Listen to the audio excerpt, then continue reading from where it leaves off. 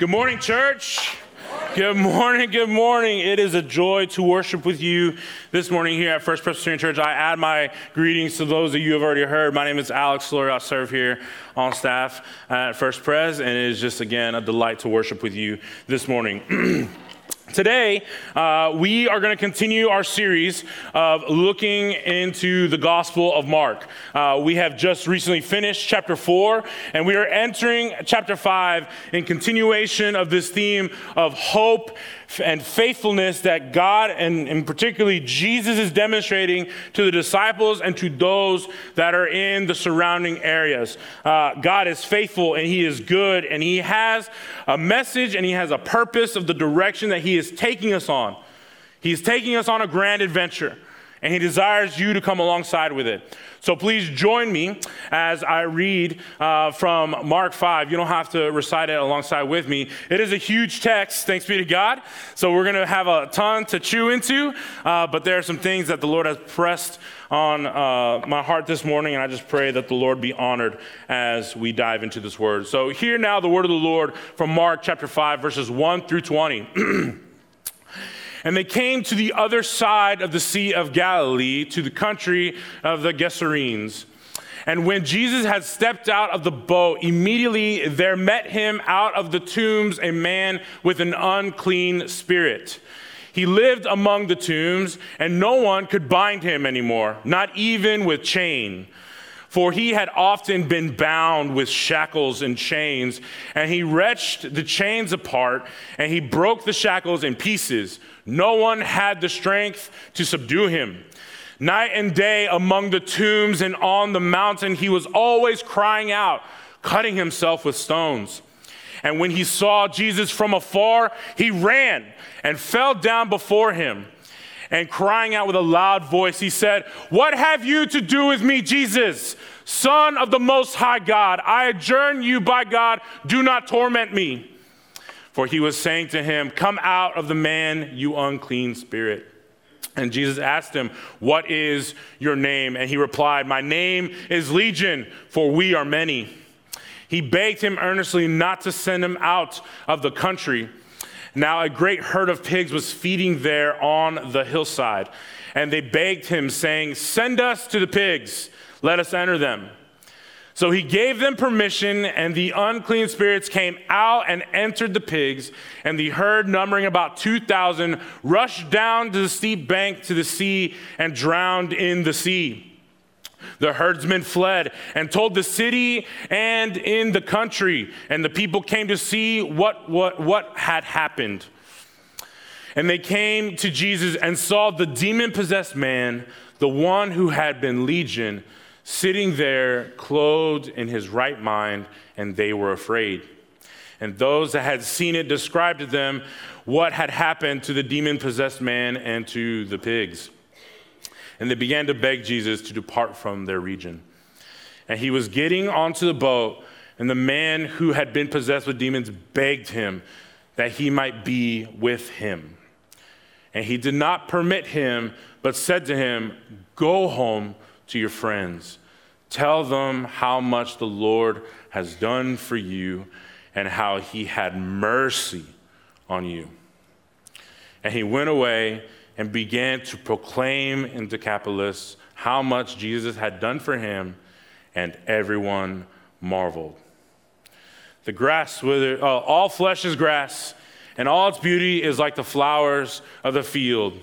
The grass withers, the flower fades, but the word of our God endures forever. Let us pray. Father, you are worthy of our praise. And before a single request comes out of our mouth, Lord, before a single request comes out of our heart, Lord, we desire to worship and honor you this day. Father, we pray that as we look into Scripture, and we pray that you would reveal how your word works, Lord, we ask that you would open our hearts and our minds to the truth of who you are. And may the words of my mouth and the meditations of my heart be holy and pleasing to you. Lord, we love you and we thank you. Be with us in this time. In Jesus' name we pray. And God's children said, Amen. So again, this morning we come to our sermon series again. We're continuing here And this journey first started as we have been preaching here in Mark chapter 4. And it all started with a parable. I don't know if we remember that far back. And it started with the parable of the sower that had urged those that were listening, those who have ears to hear, let them hear. So we've asked this question over and over and over again. Those who have ears to hear, let them hear, in the context of faithfulness. We have seen and heard time and time again that Mark is tugging on the hearts of those that are reading, and that this was a focused moment that was not only highlighted, but needed to describe an authentic faith. Last time I preached here, Jesus had made the bold and powerful statement that the kingdom of God is like a mustard seed, one that relentlessly grows and becomes a blessing for others. It fulfilled countless prophecies from before. And last week, Becky preached about a Savior that calms the winds and the waves with 3 words: peace, be still. Mark proceeds from here in this letter to share an account of a demon-possessed man. We needed to remember that this is not only the first demon that had been possessed that has encountered Jesus in the book of Mark. You see, in Mark chapter 3, verses 11 through 12, we see this first account of Jesus encountering a man with an unclean spirit. And in Mark 3, chapter 3, verses 11 through 12, it says, "And whenever the unclean spirits saw him," so there were multiple. This is not Jesus' first rodeo. He knows what's about to go down. And when the unclean spirits saw him, they fell down before him and cried out, "You are the Son of God." And he strictly ordered them not to make him known. He silenced them. He set them free and he silenced them because it wasn't time yet. Because our God is strategic. Jesus is strategic, he's calculated, and he's driven by a kingdom purpose. And we see this purpose completely demonstrated in the text that we see this morning. At the end of a chaotic and broken moment made peaceful on a boat where the situation on the outside started to affect the situation on the inside of the boat to the point where disciples were saying, "We're going to perish." Jesus calms the storms. At the end of a broken, chaotic moment made peaceful. And then we come to the shore at the end of this journey and yet another moment of its own chaotic brokenness. Thus, I will try to highlight 3 points that have moved my heart when we see this text. There's so much to dive in, but these are the 3 that have pricked my heart. That healing is coming and has come. That deliverance is coming and has come. And that God's mercy has been given to his people. Mercy has come, deliverance is here, and his mercy is given. Healing has come. Yes, you must hear me that though I want to remain in this text of chapter 5, the weight of what just happened that Becky preached about last week must be addressed. Jesus sets out on the boat in the midst of a storm while his disciples were scared for their lives. And Jesus calms the winds and the waves. And as a disciple, if I was a disciple, right? If I was a disciple on that boat, and maybe you might be, I'm on the boat now, right? You're picturing yourself on this boat. And you start seeing, and you've been boating all your life. You know exactly how a boat works, and you're there with your homies. You're like, dude, we just been healing people left and right. My homie Jesus is the best of the best. This is great. He's over there chilling, sleeping downstairs. We got this, not a problem. And boom, a storm hits your way, and you thought every ability that you had ever acquired in your entire lifeline had prepared you for this moment. But wouldn't you find it interesting? Wouldn't you find it interesting?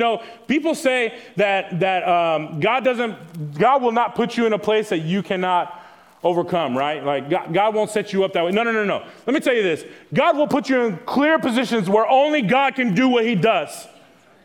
And you've got to lean on him. He will perfectly place you in moments where you will have to cry out to Abba, Father. And so here you are as the disciples thinking, hey, hold up, wait a minute, Jesus. We just finished this storm. I mean, Jesus Christ. Yes, you. Yeah, we just finished this storm. Yes, and I know you're trying to teach us lessons, right, of faithfulness. And yeah, it was cool when it started, right, when we had, clever and super relatable parables. But sweet Jesus, come on now, a storm? I'm all wet now. You know what I mean? Like a storm? You brought me through a storm to get to this other side, right, to a destination. Why would you put us through that, Jesus? Why would you put us through a situation like that? I mean, we're your disciples. Don't you love us? Jesus sits there, and my only assumption is that he sits there and knows that because I have something to show you. And someone needs my help. And it will be a witness of who I am, because clearly the question is still fresh on their lips right there in Mark chapter 4. If you have your Bibles, the last question that they asked, what was it? Who is this? Who is this that even the winds and the sea obey him? Those are their last words, the disciples. Who is this? So when we look at the context clues, we enter to the shore. And the clues that where they land in this text, they arrive on the shore of a secular town, a Gentile town. We know this for several reasons. One was because the pigs were too close to the town. They were real close. Next was the herdsmen that were touching and affiliating with these pigs went straight into the town and went into the city. There was no need of stopping for purification, right? And finally, when they saw at the very end of this entire story, they ushered and pushed Jesus away. They drove him out. And when we enter this text, knowing that this is a secular town, what do we see immediately as we enter chapter 5? We see a man immediately run to Jesus. And I mean run. The boy is on it. Boom, I'm gone, right? He's on it. Now, you see, in football, right, because I used to play some football, right, and we used to have this thing called a lineman jog. Maybe some of you may know it, maybe you don't. A lineman jog is typically when because, we're a little bit more blessed and highly favored than the other people, you know what I'm saying? A little bit more blessed, right? We're a little bit more blessed. And if this is the pace of walking right here, this is the pace of walking, a lineman jog is literally the same pace, but it just looks like you have more energy. So you're like this. You got to add the shoulders. You're like, oh, coach, I'm coming, coach. He's like, hey, put some pep in your step. I'm coming, coach. I got you right here. I'm on the way, right? You're going the same speed, but it just looks cool. I would hope it looks cool. It didn't look cool at all. That's probably the reason why. Yeah, praise the Lord. Got called to ministry. Praise God. But in the end of the day, that was my lineman jog, right? That's the effort that I had back then. This man did not run like that. This man didn't run the way that I would have ran, indifferent, knowing that I had maybe it all together. I had a privilege to play some ball. I was doing an extracurricular activity. This was just fun. He didn't run like that. The moment Jesus hit the shore, boom, he was there. And you know how the Bible describes this man?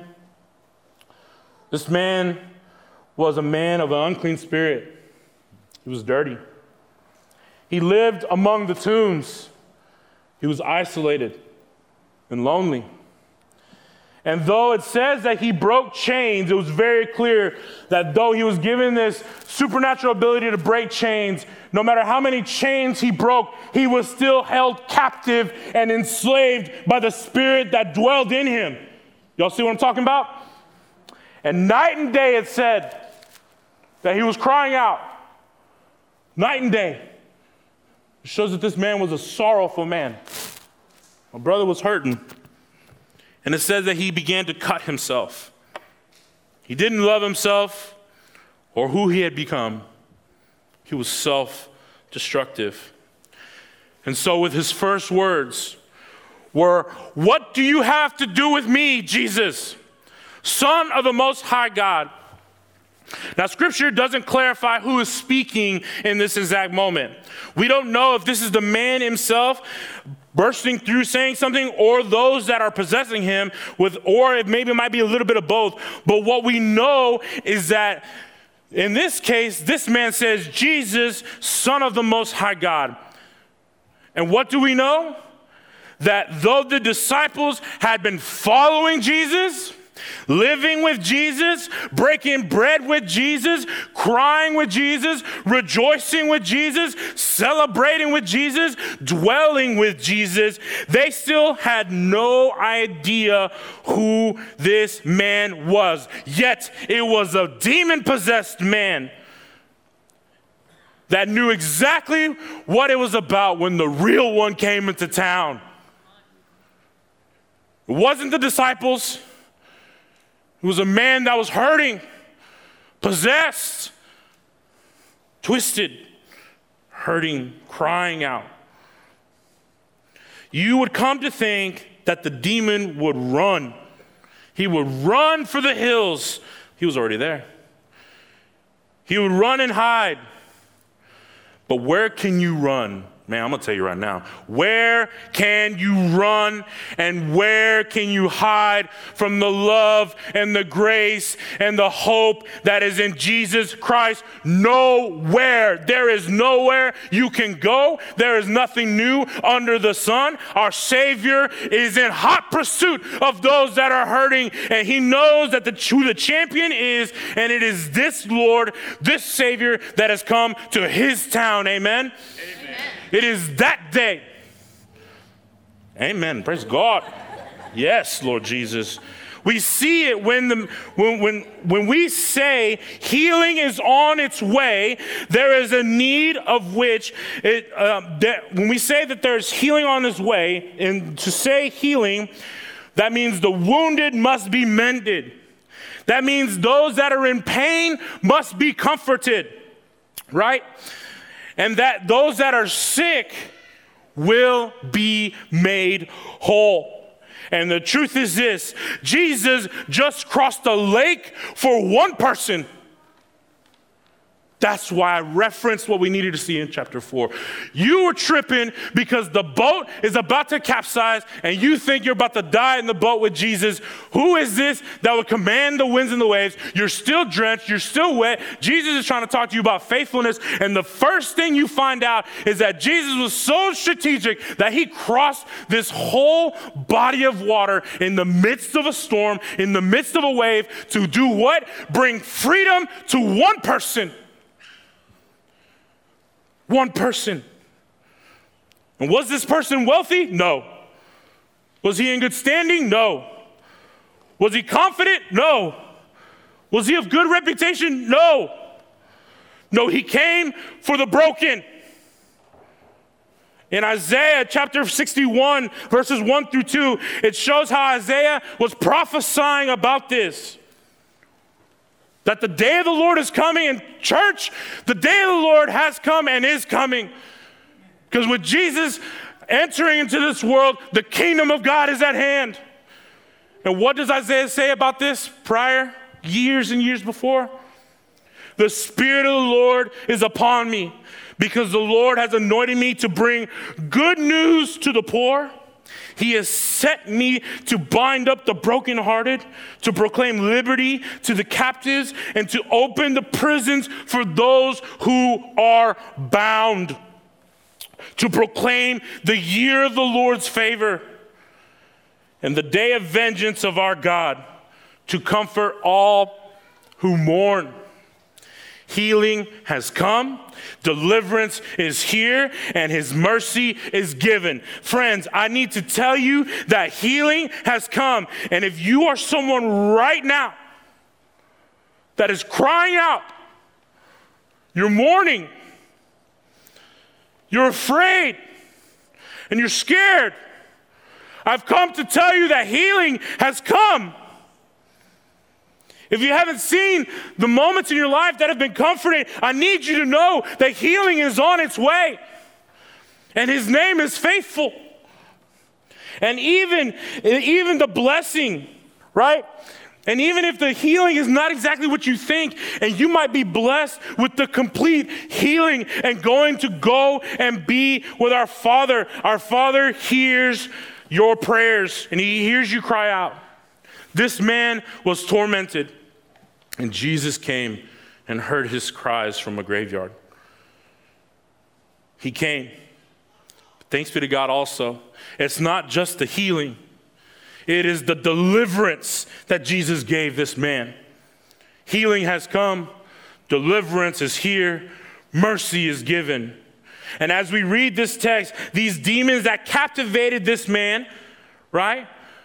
To say that you are in need of deliverance is to say that you were at once free. You were at once free. And either by your own decisions or the decisions forced upon you, you have been captivated and said, you have been captivated by said brokenness. This man, for him to speak the way that he did, this was a position that was his final resting place among the tombs of a multitude of decisions. We know this because we see the response of the people in the town in this account of Mark. It says, though that he had been placed in chains, he would break free from them. So clearly the town was trying to do something about it. This possession that he had, though it gave him a power that was seemingly supernatural, it was poison to his soul. Another note is where he was living among the dead.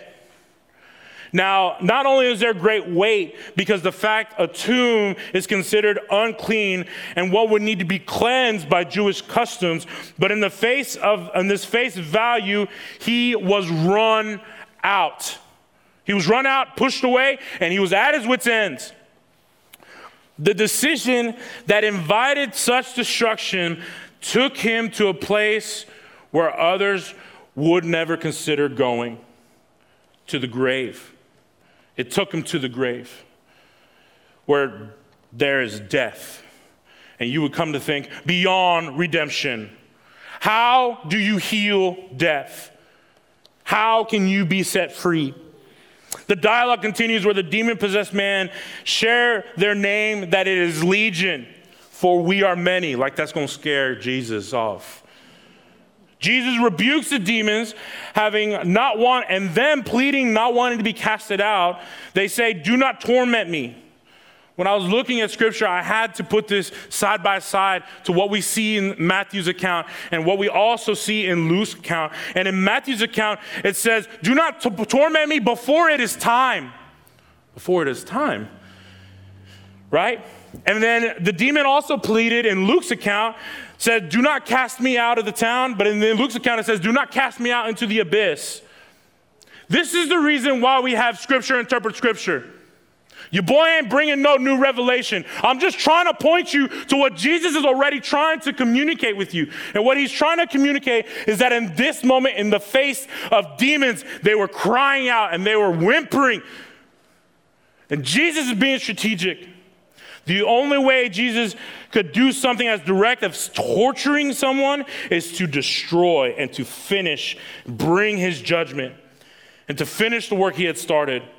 But we know that day will come, and it's not at that moment, right? The only reason why they wouldn't want to be sent out of the land or sent into the abyss is because this life would have to pass.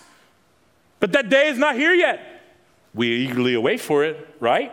We eagerly wait for Jesus' return because he's coming back. Praise God. He's coming back, but that's not now in this text. Thus, this man was delivered. The demons were cast out, and now we do not know why Jesus allowed them to go into the swine, but the possession led the swine to perish. The pigs ran into their own abyss. No coming back from that. Have you heard of moments when God has allowed something to happen that was unfortunate, that we would sit there and be like, why, Lord? Why would you do that? Have you considered my man Job? Our God is strategic, and he has a purpose, and he knows what he's doing. And we were just talking about faithfulness, and I just want to communicate this. He wants you to trust him. He wants you to be faithful. In the midst of the hurt, in the midst of the pain, in the midst of the anxieties, in the midst of the fear, he desires you to be a people of faith. Healing is coming. Healing is coming. We know how that story went about Job. And Jesus, in all of his sovereignty, being Lord, this man became delivered from his own actions and from his own situation because the power of Christ that compelled him, just as those movie quotes say. But this is the real thing here. Friends, what is it that has captivated your heart? Because if you read this story, you would surely come there to sit there and think, this isn't me. This isn't me. What are you talking about? I live in a good home, not a graveyard. My friend group loves me. Surely I'm not isolated. I mean, I go to the gym occasionally, you know what I'm saying? I mean, though I can't break no chains, you know what I mean? Get them 25 dumbbells, Pablo, let's go, right? I have a good home, I have a good friend group. I might go to the gym occasionally, but I'm not that strong. Maybe not. Maybe that's not you.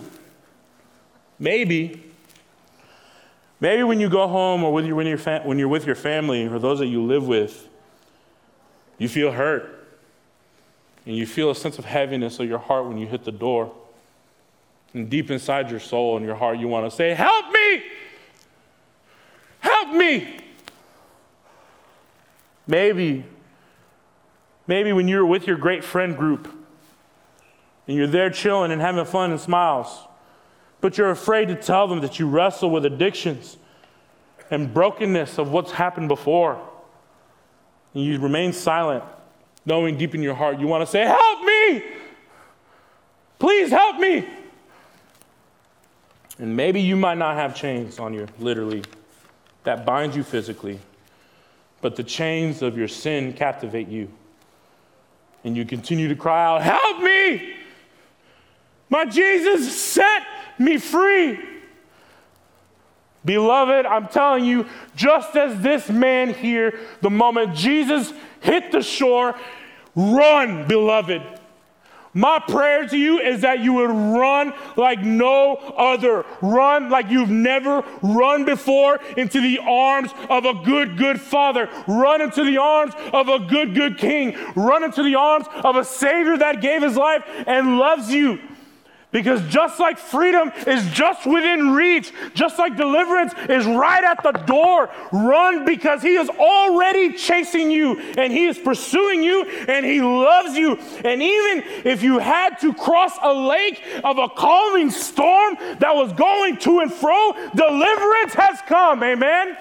It's hit your shore, it's at your door, it's in this place right here, right now. Remember what it said in Isaiah. The Spirit of the Lord came upon me because the Lord anointed me for the good news to the poor. You get to share this with others.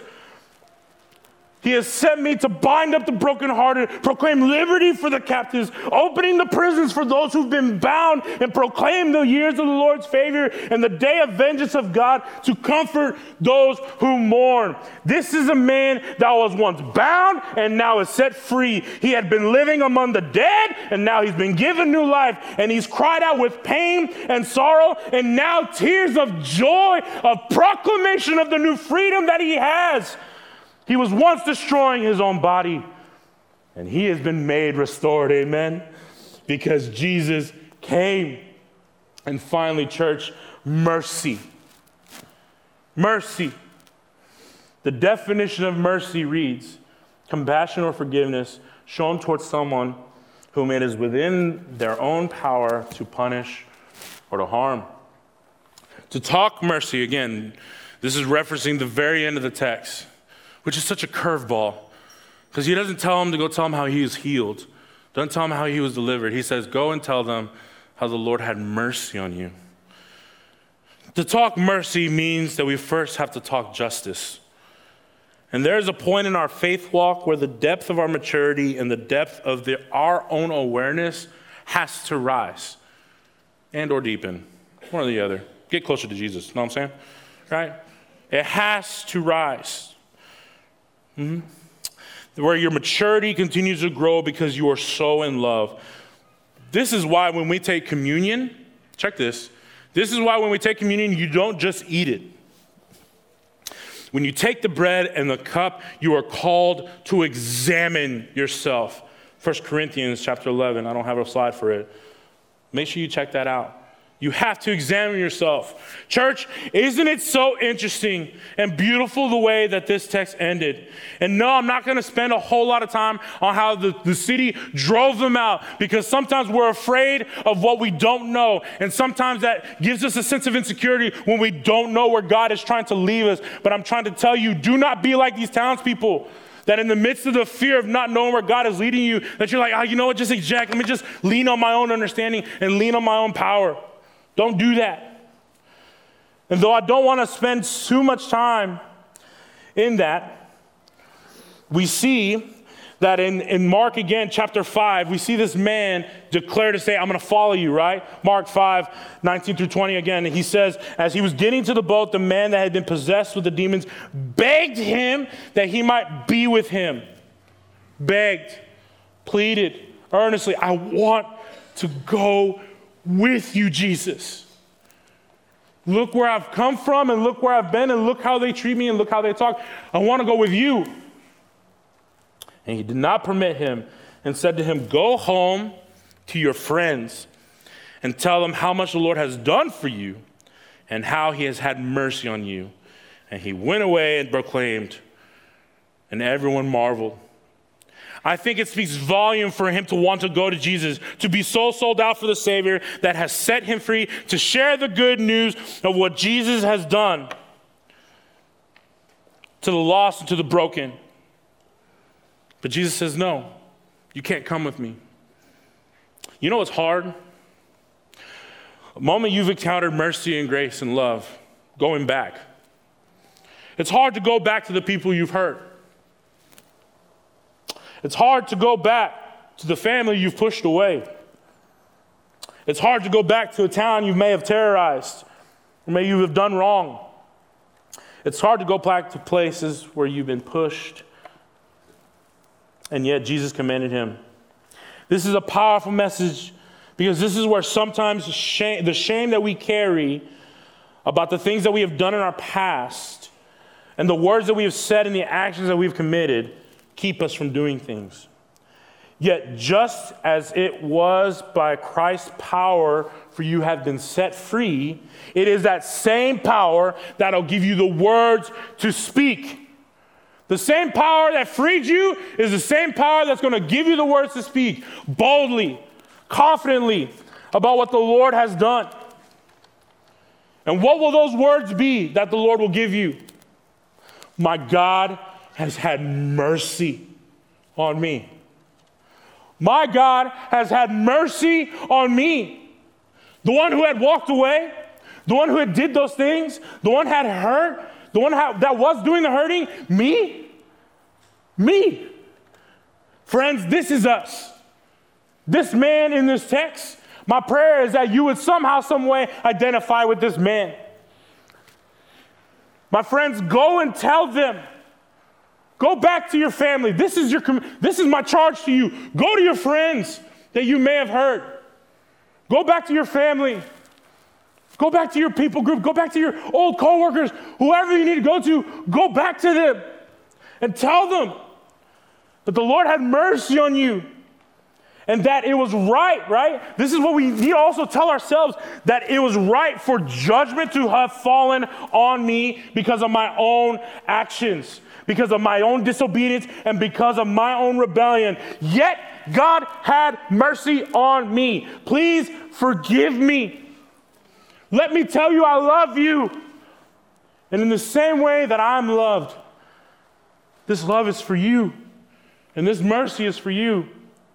And you might sit there and be saying, God, why me, oh God? Why me? Why would you send me?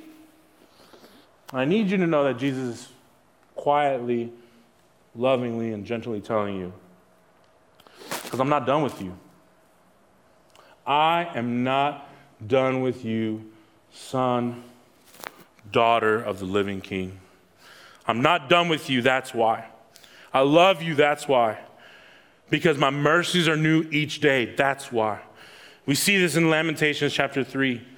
And as I come to a close, as the musicians come up, Lamentations says, remember my afflictions, my wanderings, the wormwood and the gall. My soul continually remembers it and is bowed down within me. But this I call to mind. This I call to mind, and therefore I have hope. The steadfast love of the Lord never ceases.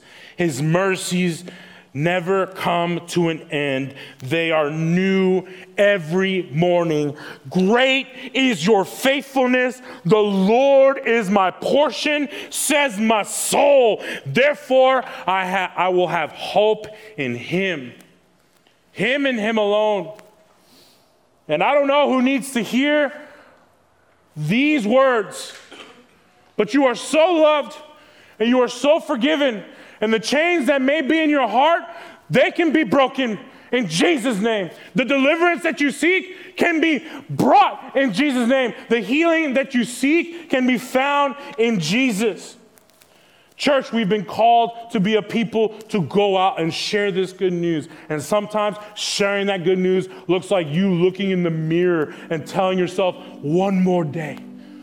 Lord, give me faith for one more day. Because I know you are faithful, and I know you are good. And you might have crossed valleys and mountains just to come find me, even though I wasn't looking for you, even though I cursed your name, even though I pushed people away, and I thought I was a nothing and a nobody. But for some reason, your word says that you love me, that I'm blessed and highly favored, I'm beautifully and wonderfully made, that you knew me in my mother's womb. And sometimes I feel like I'm just not that valuable, but you would cross the lake, Lord, to come find me. You would climb the mountains to get to where I'm at. He comes for the one, and that one can be you. Don't count yourself out, church. Healing has come. Deliverance is here, and his mercy is given. We look at this account in Mark, and we're reminded of that man again in the tombs. When we look at ourselves, and I close with this saying that N.T. Wright has about this text. It says, Mark is telling us to look at the bigger story. At the climax of Mark's story, Jesus himself, right? You saw this man in the tombs, naked, isolated, cutting himself, all these things. At the peak of Mark's gospel, Jesus himself will end up naked, isolated, outside of the town, among the tombs, shouting incomprehensible sayings, my God, why have you forsaken me? He will be torn apart at the cross by the standard of Roman torture. His flesh will be torn to ribbon by the small stones of a Roman lash. And that, Mark is saying, will be how the demons will be dealt with. That is how healing takes place. Jesus coming to share in the plight of the people. So let the enemy do its worst to him, to take the full force of evil on himself, to let others go free. Those who have ears to hear, let him hear. Blessed are the merciful, for they shall receive mercy. Healing has come, deliverance is here, and mercy is given. Let's pray. Father in heaven, we thank you for your word. We thank you for your word that teaches and guides and leads us. Lord, we ask that you would move in our hearts, that you would stir within us, Lord, that we would be ones to walk alongside one another. Lord, we ask that you would compel us so much to give this hope, this mercy, and this freedom to others, just as you first gave it to us, Lord. Let us not think ourselves better, but rather let us think ourselves redeemed and wanting to see others to be redeemed. Lord, we love you and we thank you. And it's in Jesus' name we pray. And God's children said, amen.